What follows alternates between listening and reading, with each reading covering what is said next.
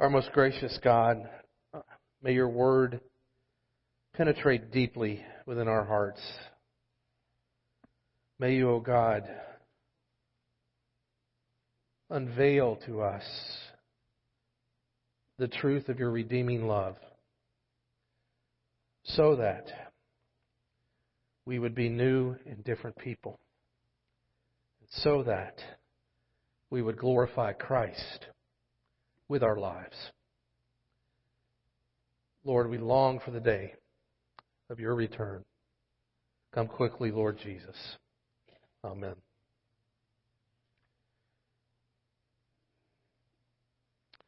So part of the challenge of living in today's world is dealing with today's people.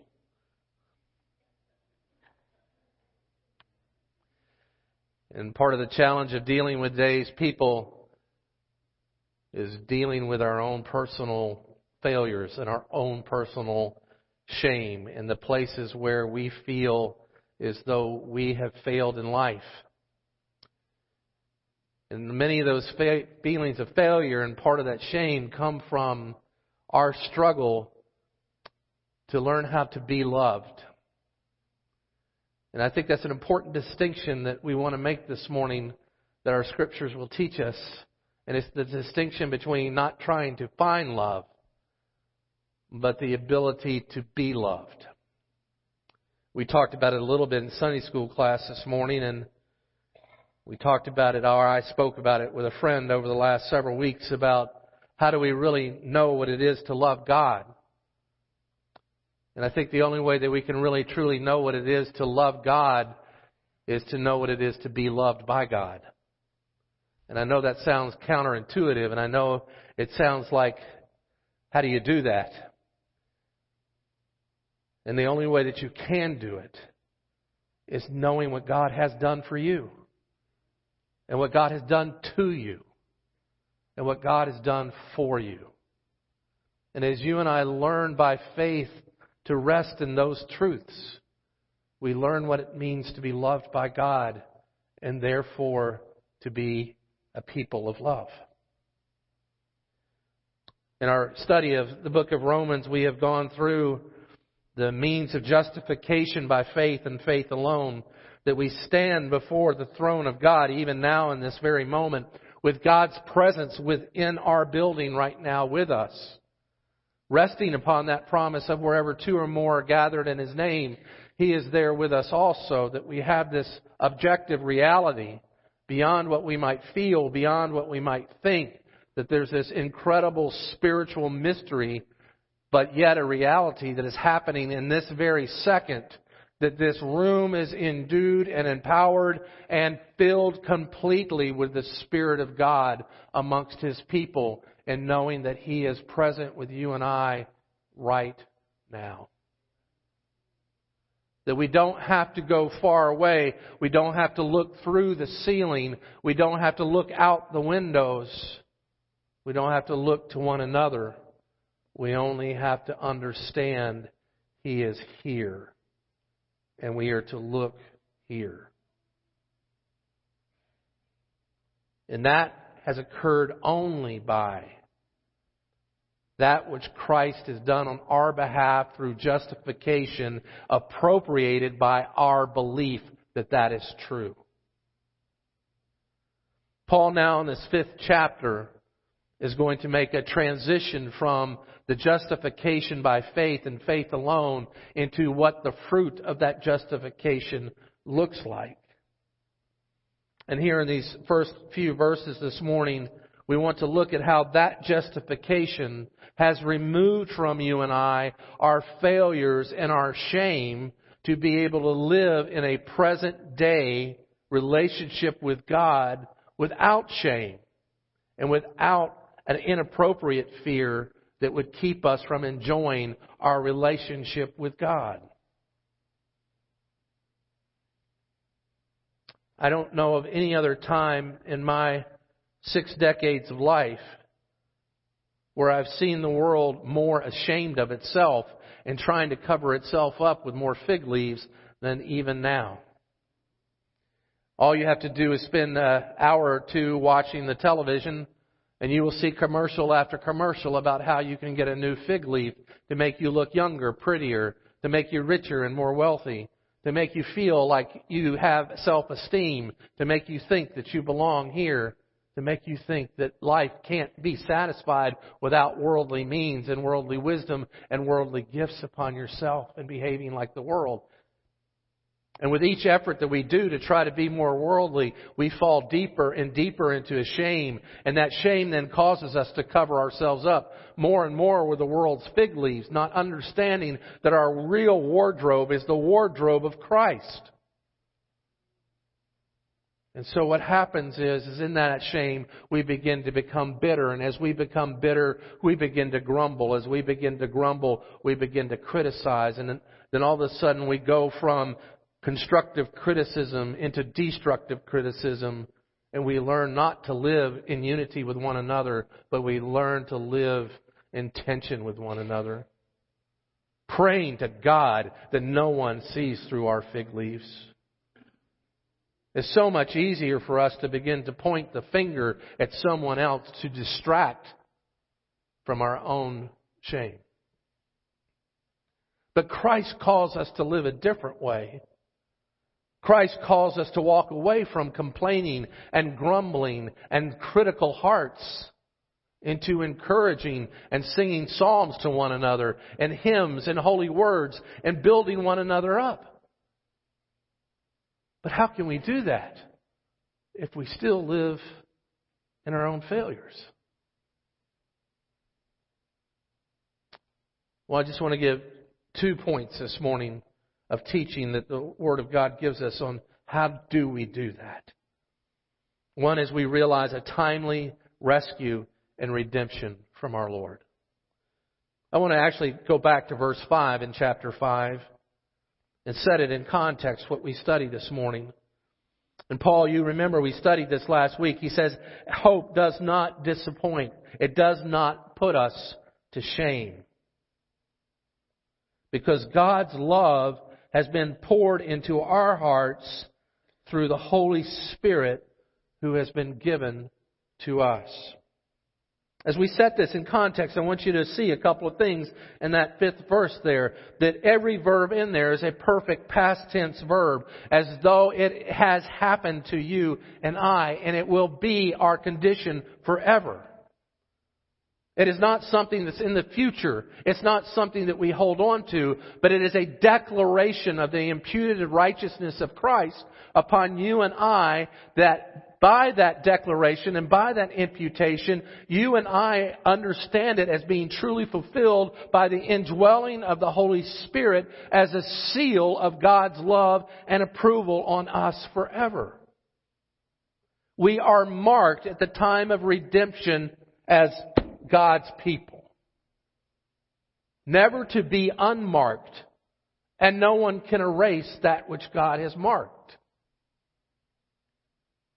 And by that, God says, I have removed through redemption and justification your shame and your failures and have imputed or given or accounted to you my Son's successes and my Son's righteousness. And they are now yours. And that is the big fruit of justification by faith in what Jesus has accomplished on your behalf and on mine. How did that happen? Paul goes on to explain in verse 6, it happened this way. That while you were still weak, just at the right time, Christ died for the ungodly. Better translation of that actually comes out of the New American Standard from the Greek. It's while you were still helpless, while you had no ability, Christ died for you. You know, I think that's probably one of the big struggles that many of us in Western Christianity have, especially in the American culture, in the American church, is that we really don't believe we were that bad in the beginning. We really think that there was something unique about us that made us good, that God took notice of us because He had a warm place in His heart. That we didn't really need the whole entire cross to save us. We just needed a little couple of the splinters. That it wasn't the full amount of the blood of Christ that would be poured out upon us, but just a few drops, because after all, we're Americans. After all, we've been going to church most of our lives. After all, many of us vote politically correct. And after all, we're mostly the smartest people that we know.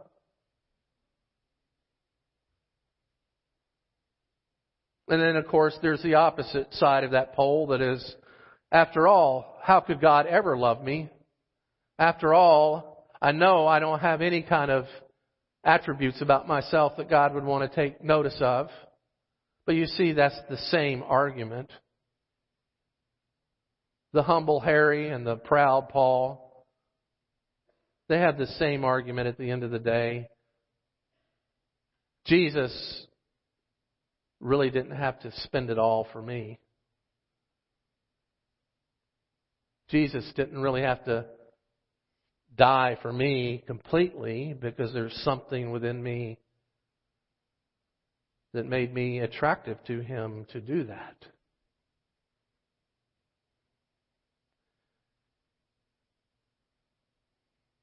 My friends, my brothers and my sisters, nothing could be further from the truth. The Bible clearly teaches you and me that we were enemies, that we were at enmity with God. We weren't nice. We weren't good people. We were warriors of hell against the cross of Christ. We were the very antithesis of all that God is. If God is life, and if God is living, and God is the source of all life, how could we be more antithetical than death?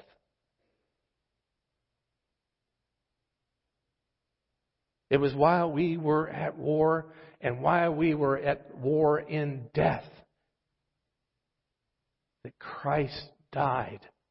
It wasn't when you got your act together. It wasn't when you were good. It wasn't when you took notice of Him. It wasn't anything attractive about you. It wasn't because of your political affiliation. It wasn't because of your money. It wasn't because of the letters behind your name. It wasn't because of what street you grew up on. It wasn't because of how you look in the mirror or how you don't look in the mirror. It was because while you and I were helpless, without ability, Christ died for you.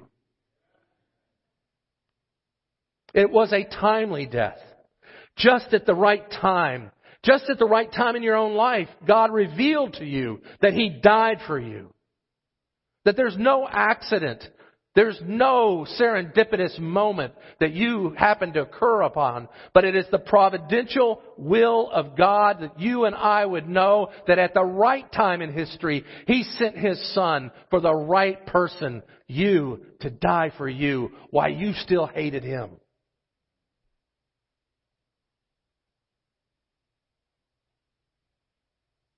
And He took the lashes. He took the crown of thorns. He took the nails.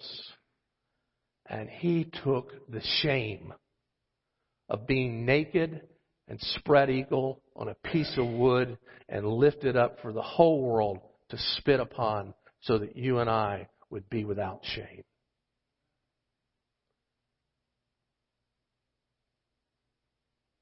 While we were yet helpless, while we were yet weak, at the right time, Christ died, not for the godly, not for the good, but for the ungodly.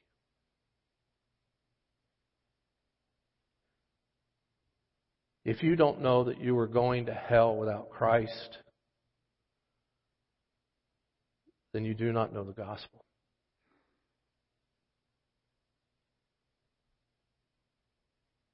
If you do not know that you are going to hell except for the death of Christ on your behalf, you do not know the gospel.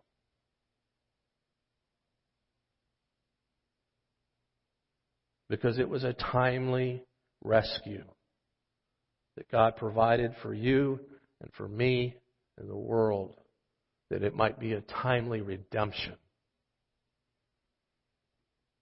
Paul goes further to explain in verse 7, scarcely will one die for the righteous person, though perhaps a good person, one would dare to even die. But look at this. God shows His love for us. While we were still sinners, Christ died for us. See what Paul's saying? He's just repeating what Jesus said. You say you love those who love you. That's not hard. He tells us to love your enemy. It's not hard to get in a group of people where you all have the same affinity for one another and just keep building one another up in that group.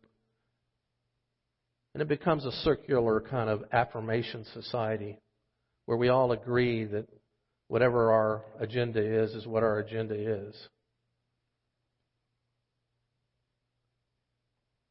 But Jesus calls us out of that.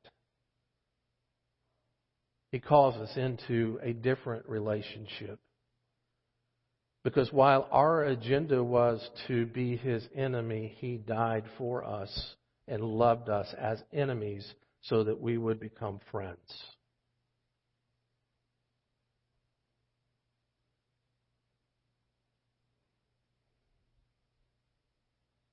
What motivated that?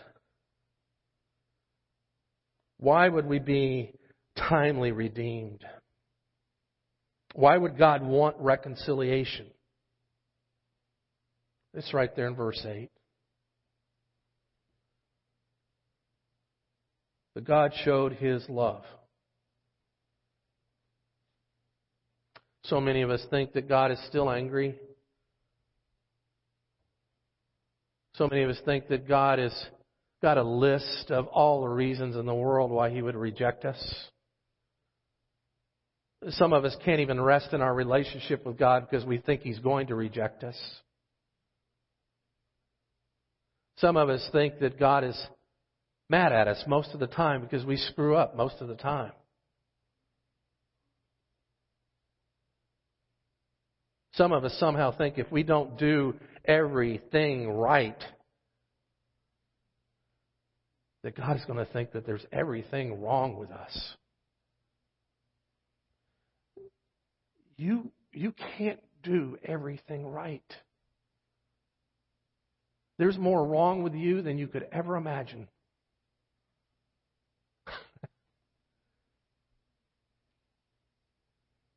Pastor and author Jack Miller said this great saying that stuck with me for a long, long time, and maybe it'll stick with you. Cheer up. You're worse than you think. But cheer up, because God's grace is greater than you think. You see, the whole reason that Jesus came to die was motivated by one emotion: God's love for you. Not His anger towards you. Why would He send His Son in anger to die for those who were sinners? Does it not begin to get into our hearts and get into our heads at some moment that we realize that the whole point of Calvary is for God to display His love for you and for me?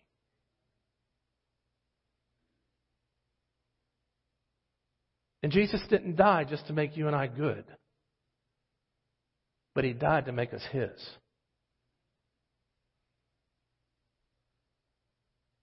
While we were still sinners, God showed His love for us, His enemies, by sealing us with the Holy Spirit to remove our shame while we were shamefully attacking God with death and an agenda of death. But God, in the middle of that war, shows His love and sends Christ to die. And then Paul says, here's the outcome of that. understand this. That not only has God had a timely rescue and redemption, but God's reconciliation is timeless. Look with me at verse 9. Since therefore we now have been justified. Perfect past tense verb. As though it has already happened and will never be taken away again. Since we have been justified.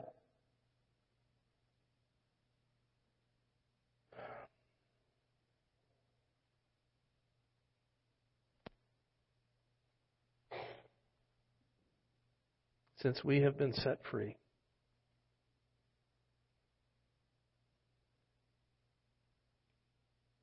By His blood, how much more shall we be saved from the wrath of God?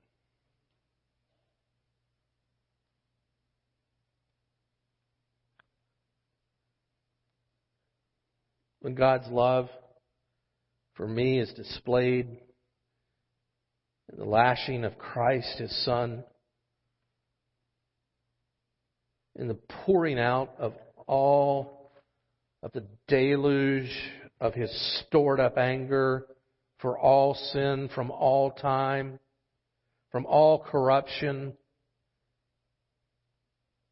from all ugliness, from all gossip, from all murmuring, from all raping and murdering and pillage and plundering, from all of that and all that is corrupt and destructive and all that is decaying and rotten and smelly and stinking about death. He poured it out on Christ that I might know what it is to live and to be His.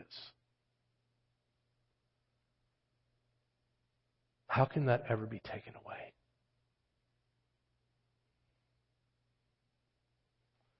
What father would do that to his son only to someday say, I take it back?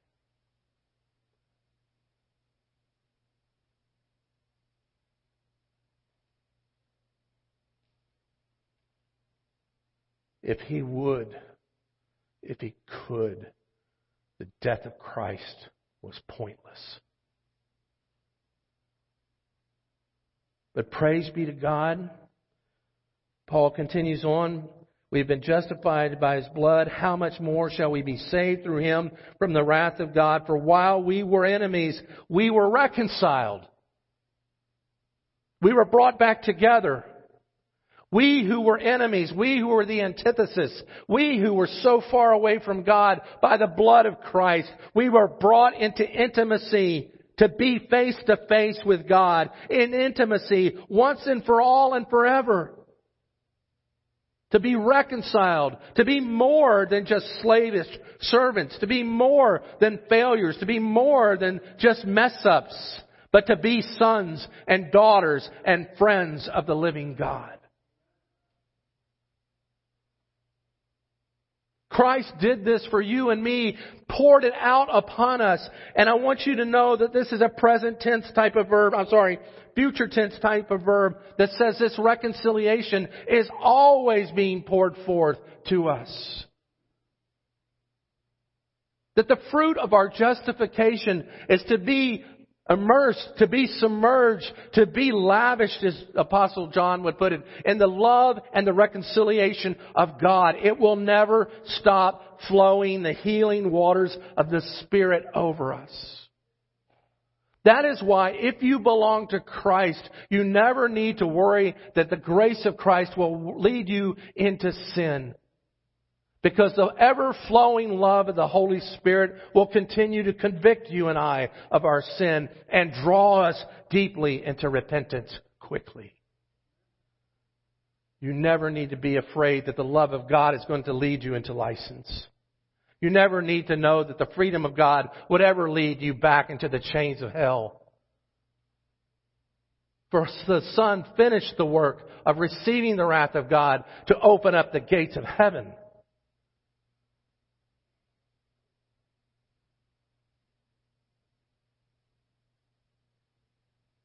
God's rescue and God's redemption was for the purpose of our reconciliation with the Father. Now and forevermore.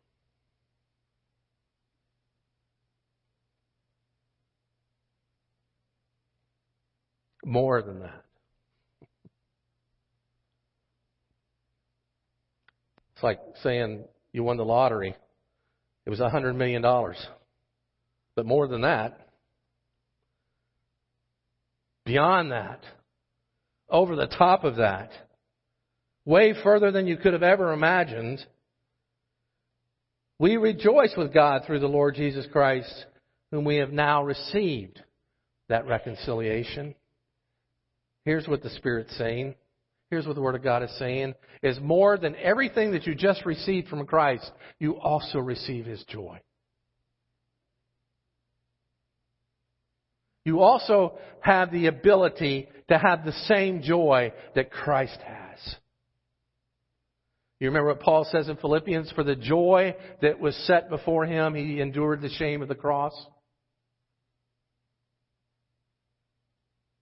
That joy that was set before him was the glory of being eternally in joy with you and I. That's the point of the cross. To be reconciled and to know joy.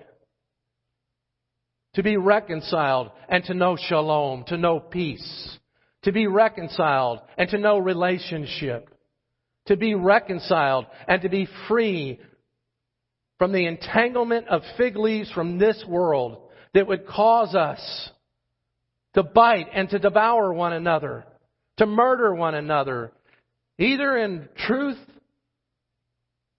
in reality, or out in a parking lot, or around a corner, or over the phone, or across from the kitchen table, or in a restaurant, or with a gun, or with means of war. To turn from that. And to begin to understand we are reconciled not only to God, but we are also reconciled one to another.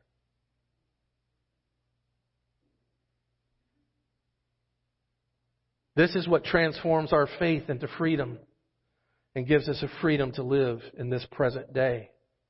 Free from fear, free from shame, and free from anxiety. How do we step into this? Number one, begin to sing the new song of redemption.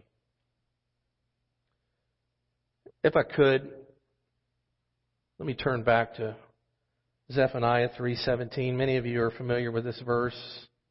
It would be great for us to hear it again. The Lord your God is in your midst. As we said this morning, God is with us. God is here now. The Spirit of God is with His people, amongst His people, within His people, and around His people.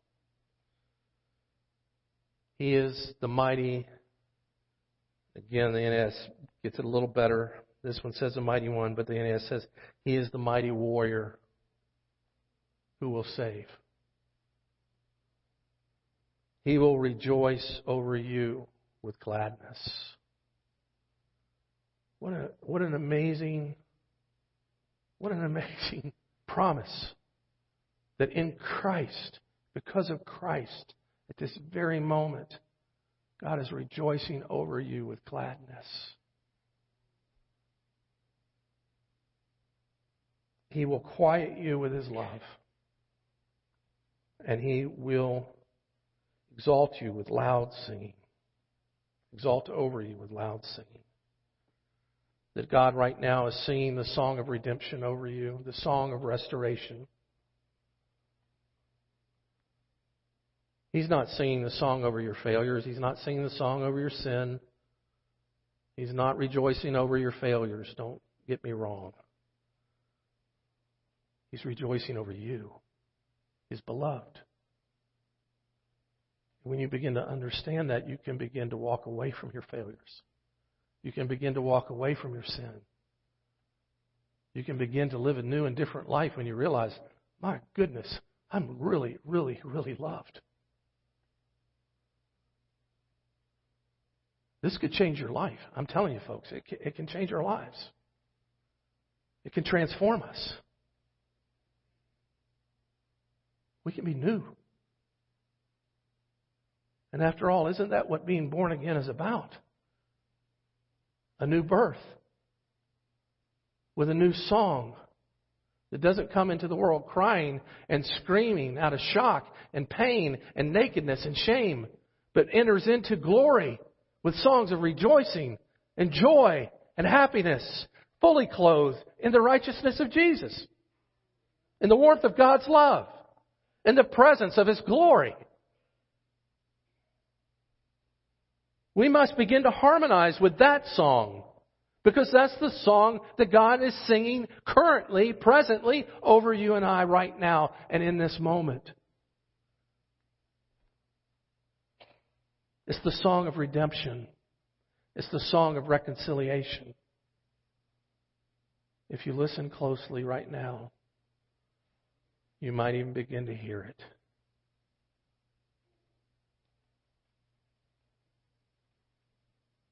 Second, we must walk away from the clothing, as Paul would put it later, take off. That which is our shame, which is our sin, which is our sinful way of living, and put on the new living of Christ's wardrobe.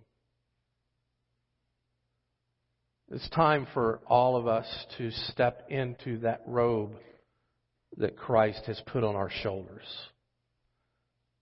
Maybe to put our arms in the sleeves. To pull it and wrap it tight around us. To take that belt of truth and hold it tight. And believe by faith that Jesus has covered me. We have a whole new garment that belongs to Christ but has been given to us for us to wear. We should model it. We should go out into the world as a great runway. Show them what we got. And then third, elevate Christ. I talked about this last week. We must elevate Christ above ourselves. What does that mean? What does that look like?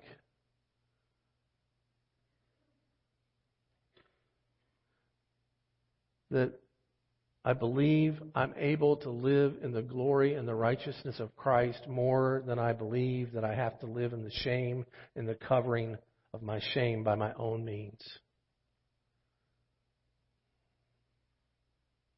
That I believe what Jesus has done for me is more true than what I could ever do for myself.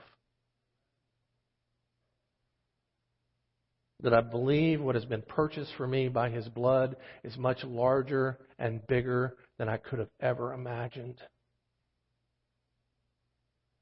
And that I believe that He's done exactly the same thing for everyone who calls upon His name. And therefore, I believe we are His. To live in boldness and in grace and in joy and in truth and in unity and in love with one another. For He has reconciled us to live free from the bondage of hell and then to the freedom of the fields of grace that He has provided. We must elevate Christ in that. To close with a story that I reread not long ago out of Phil Yancey's book, What's So Amazing About Grace. He actually takes a quote out of Simon Wiesenthal. Many of you will know that name, a famous persecutor of Nazi Germany who chased down a lot of the generals and the criminals of World War II to make sure that they were brought to rightful justice. Wiesenthal tells of a story, though, in his book called Sunflower, of while he was in a concentration camp, he was called as a young Jewish man into a hospital room of a dying German soldier, Nazi soldier. They didn't know one another, but the soldier knew that Wiesenthal was Jewish, And he wanted to confess his sins to him and tell him all the horrific things he had done to the Jewish people during the war. How some he had burned alive and some children he had shot intentionally. That he was on an agenda of destruction and death, and that he had been an enemy to the Jewish people. He didn't know why he had done it. It was just who he was. But on his deathbed, he had come to the conviction that it was wrong. And he said to Wiesenthal, "Please forgive me. I know I'm your enemy, but please forgive me." Wiesenthal says he goes to the window and he thinks and feels the weight of all the Jewish people and all the victims of World War II upon his shoulders. And he quietly turns around and walks out of the room.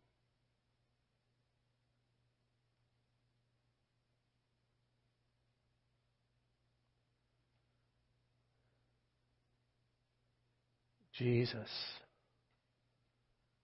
didn't walk out of the room, but he came to your bedside as we were dying and in death and to mine. And if we ask, "Lord, forgive us,"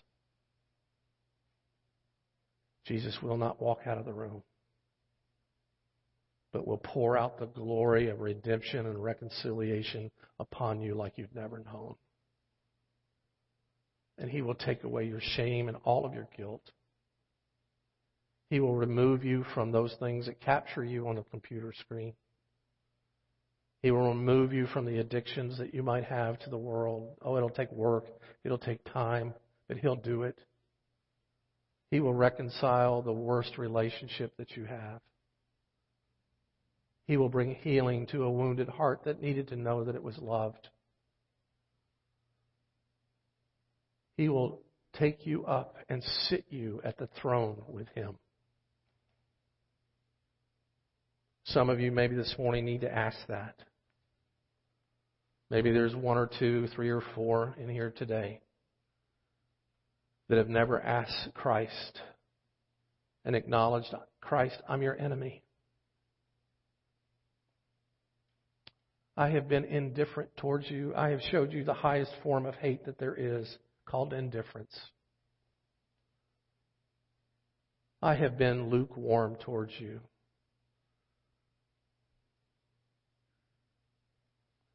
Worse yet, Lord, I've lived with a Christian moniker around my name, and I've never stepped into your reconciliation. I've kept it at bay so I could still live by my own wisdom and my own worldly ways. Lord Christ, forgive me." Just want to take 10 seconds. But if that represents where you are, you don't need to raise your hand. You don't need to stand up. You don't need to do anything except where you are. Bow your head. Close your eyes. And ask Christ to forgive you. Let's pray.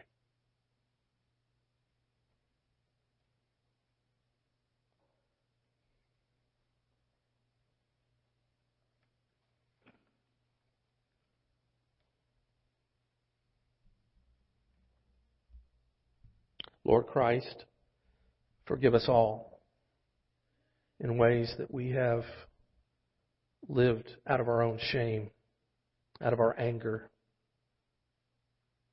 Forgive us, Lord, for trying to manipulate our own means of life. Forgive us, Lord, for the things that we have said about one another. Forgive us, Lord, in the ways that we've ignored your commandments. Forgive us, Lord, in the way that we have loved lesser gods. Forgive us, Lord, and give us the strength to walk away from the old clothing that we were once identified by into our new clothing, the wardrobe of your righteousness. And for those of us, God, who may be a step or two on that journey, encourage us, Lord, with the sure truth that you will never leave and you will never abandon, and that you have begun a good work in us, and you will see it through to completion. And that nothing, no, not even myself, can ever separate me from your love. For when you said it is finished and it is done, it is finished. Praise God for the gospel. Amen.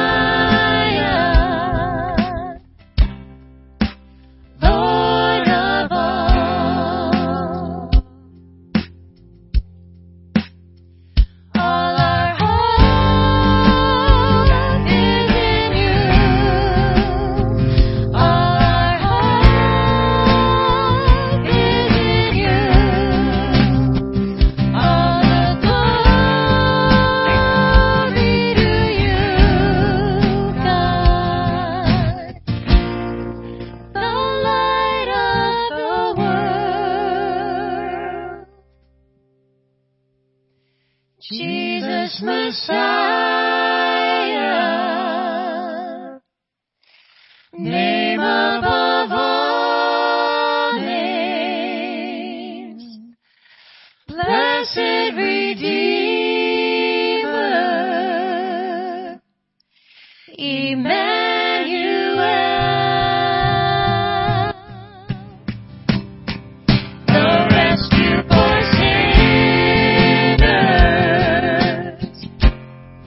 The ransom from heaven.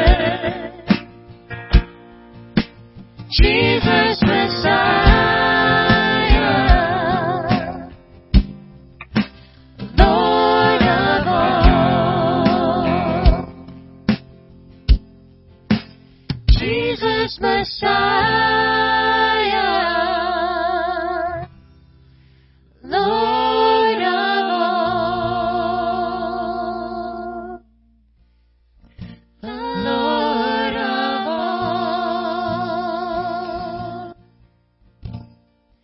the Lord of all. And now may God's love immerse you and surround you, hold you, to know that you are reconciled to Him, that He has redeemed you to make you His. And may it all be glory to Christ, His Son, who has accomplished it for you and for me. Knowing that we are sealed and indwelled and guaranteed with the Holy Spirit to cry out, Abba, Father. Amen. We are a blessed people.